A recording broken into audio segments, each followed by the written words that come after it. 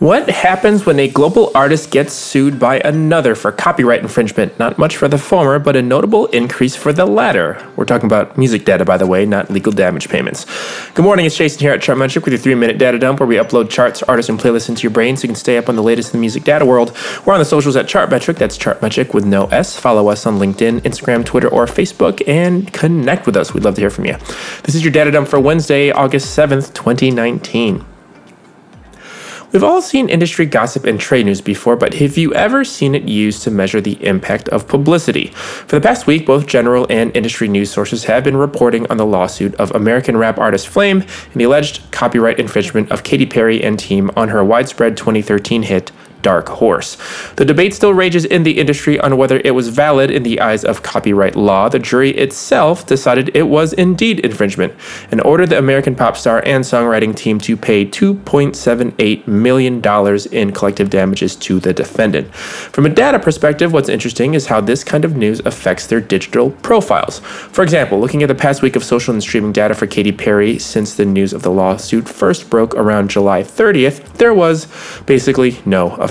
No extra playlists or apparent correlation to Instagram follower counts or Spotify monthly listeners, just more Katy Perry level numbers, which is more than 7,000 new daily Spotify followers, 13 million more daily YouTube views, and 21,000 new daily IG followers, all in a day's work. But for a lesser-known artist like the Christian rapper Flame, he did experience a notable increase in digital profile as of late. Flame, in comparison, had only gained about 67 new daily Spotify followers and 184 new YouTube daily views, and actually did score a few new charts while he was at it. For example, Joyful Noise, which was the 2009 Flame track that was allegedly knowingly copied by the Perry team, charted on official Viral 50 Spotify daily charts for the United Kingdom, New Zealand, and Canada.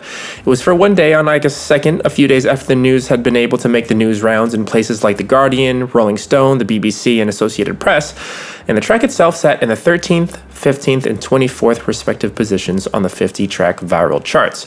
Its YouTube video went from 1,800 daily views on Monday, July 30th to more than 580 times that, peaking on July 31st at over 1 million daily views. Even the track's Genius page, which had only seen less than 10 daily views the week prior, jumped to 740 the week of the proceedings. More than the track itself, Flame's general artist profile gained 331 Spotify followers on July 31st, almost 5 times his recent daily average, and his Spotify monthly listener count as of Monday, August 5th, has more than doubled in size to over 500,000 from his count only a week prior. He experienced similar multiples of increase in Twitter followers, retweets, and Wikipedia views. So what does this mean for the rest of us? Possibly a way to measure the effects of publicity. It's virtually impossible to do so on a global superstar, but with an artist with a relatively little daily digital footprint, we can see which platforms are most affected by such news on certain given sources, and maybe be able to plan for future publicity expectations when working with your own artists. Because as they say in the showbiz, any publicity is good publicity. That's it for your daily data dump for Wednesday, August 7th, 2019. This is Jason from Chartmetric. Free accounts are available at chartmetric.com, and article links and show notes are at podcast.chartmetric.com. Happy Wednesday. See you on Friday.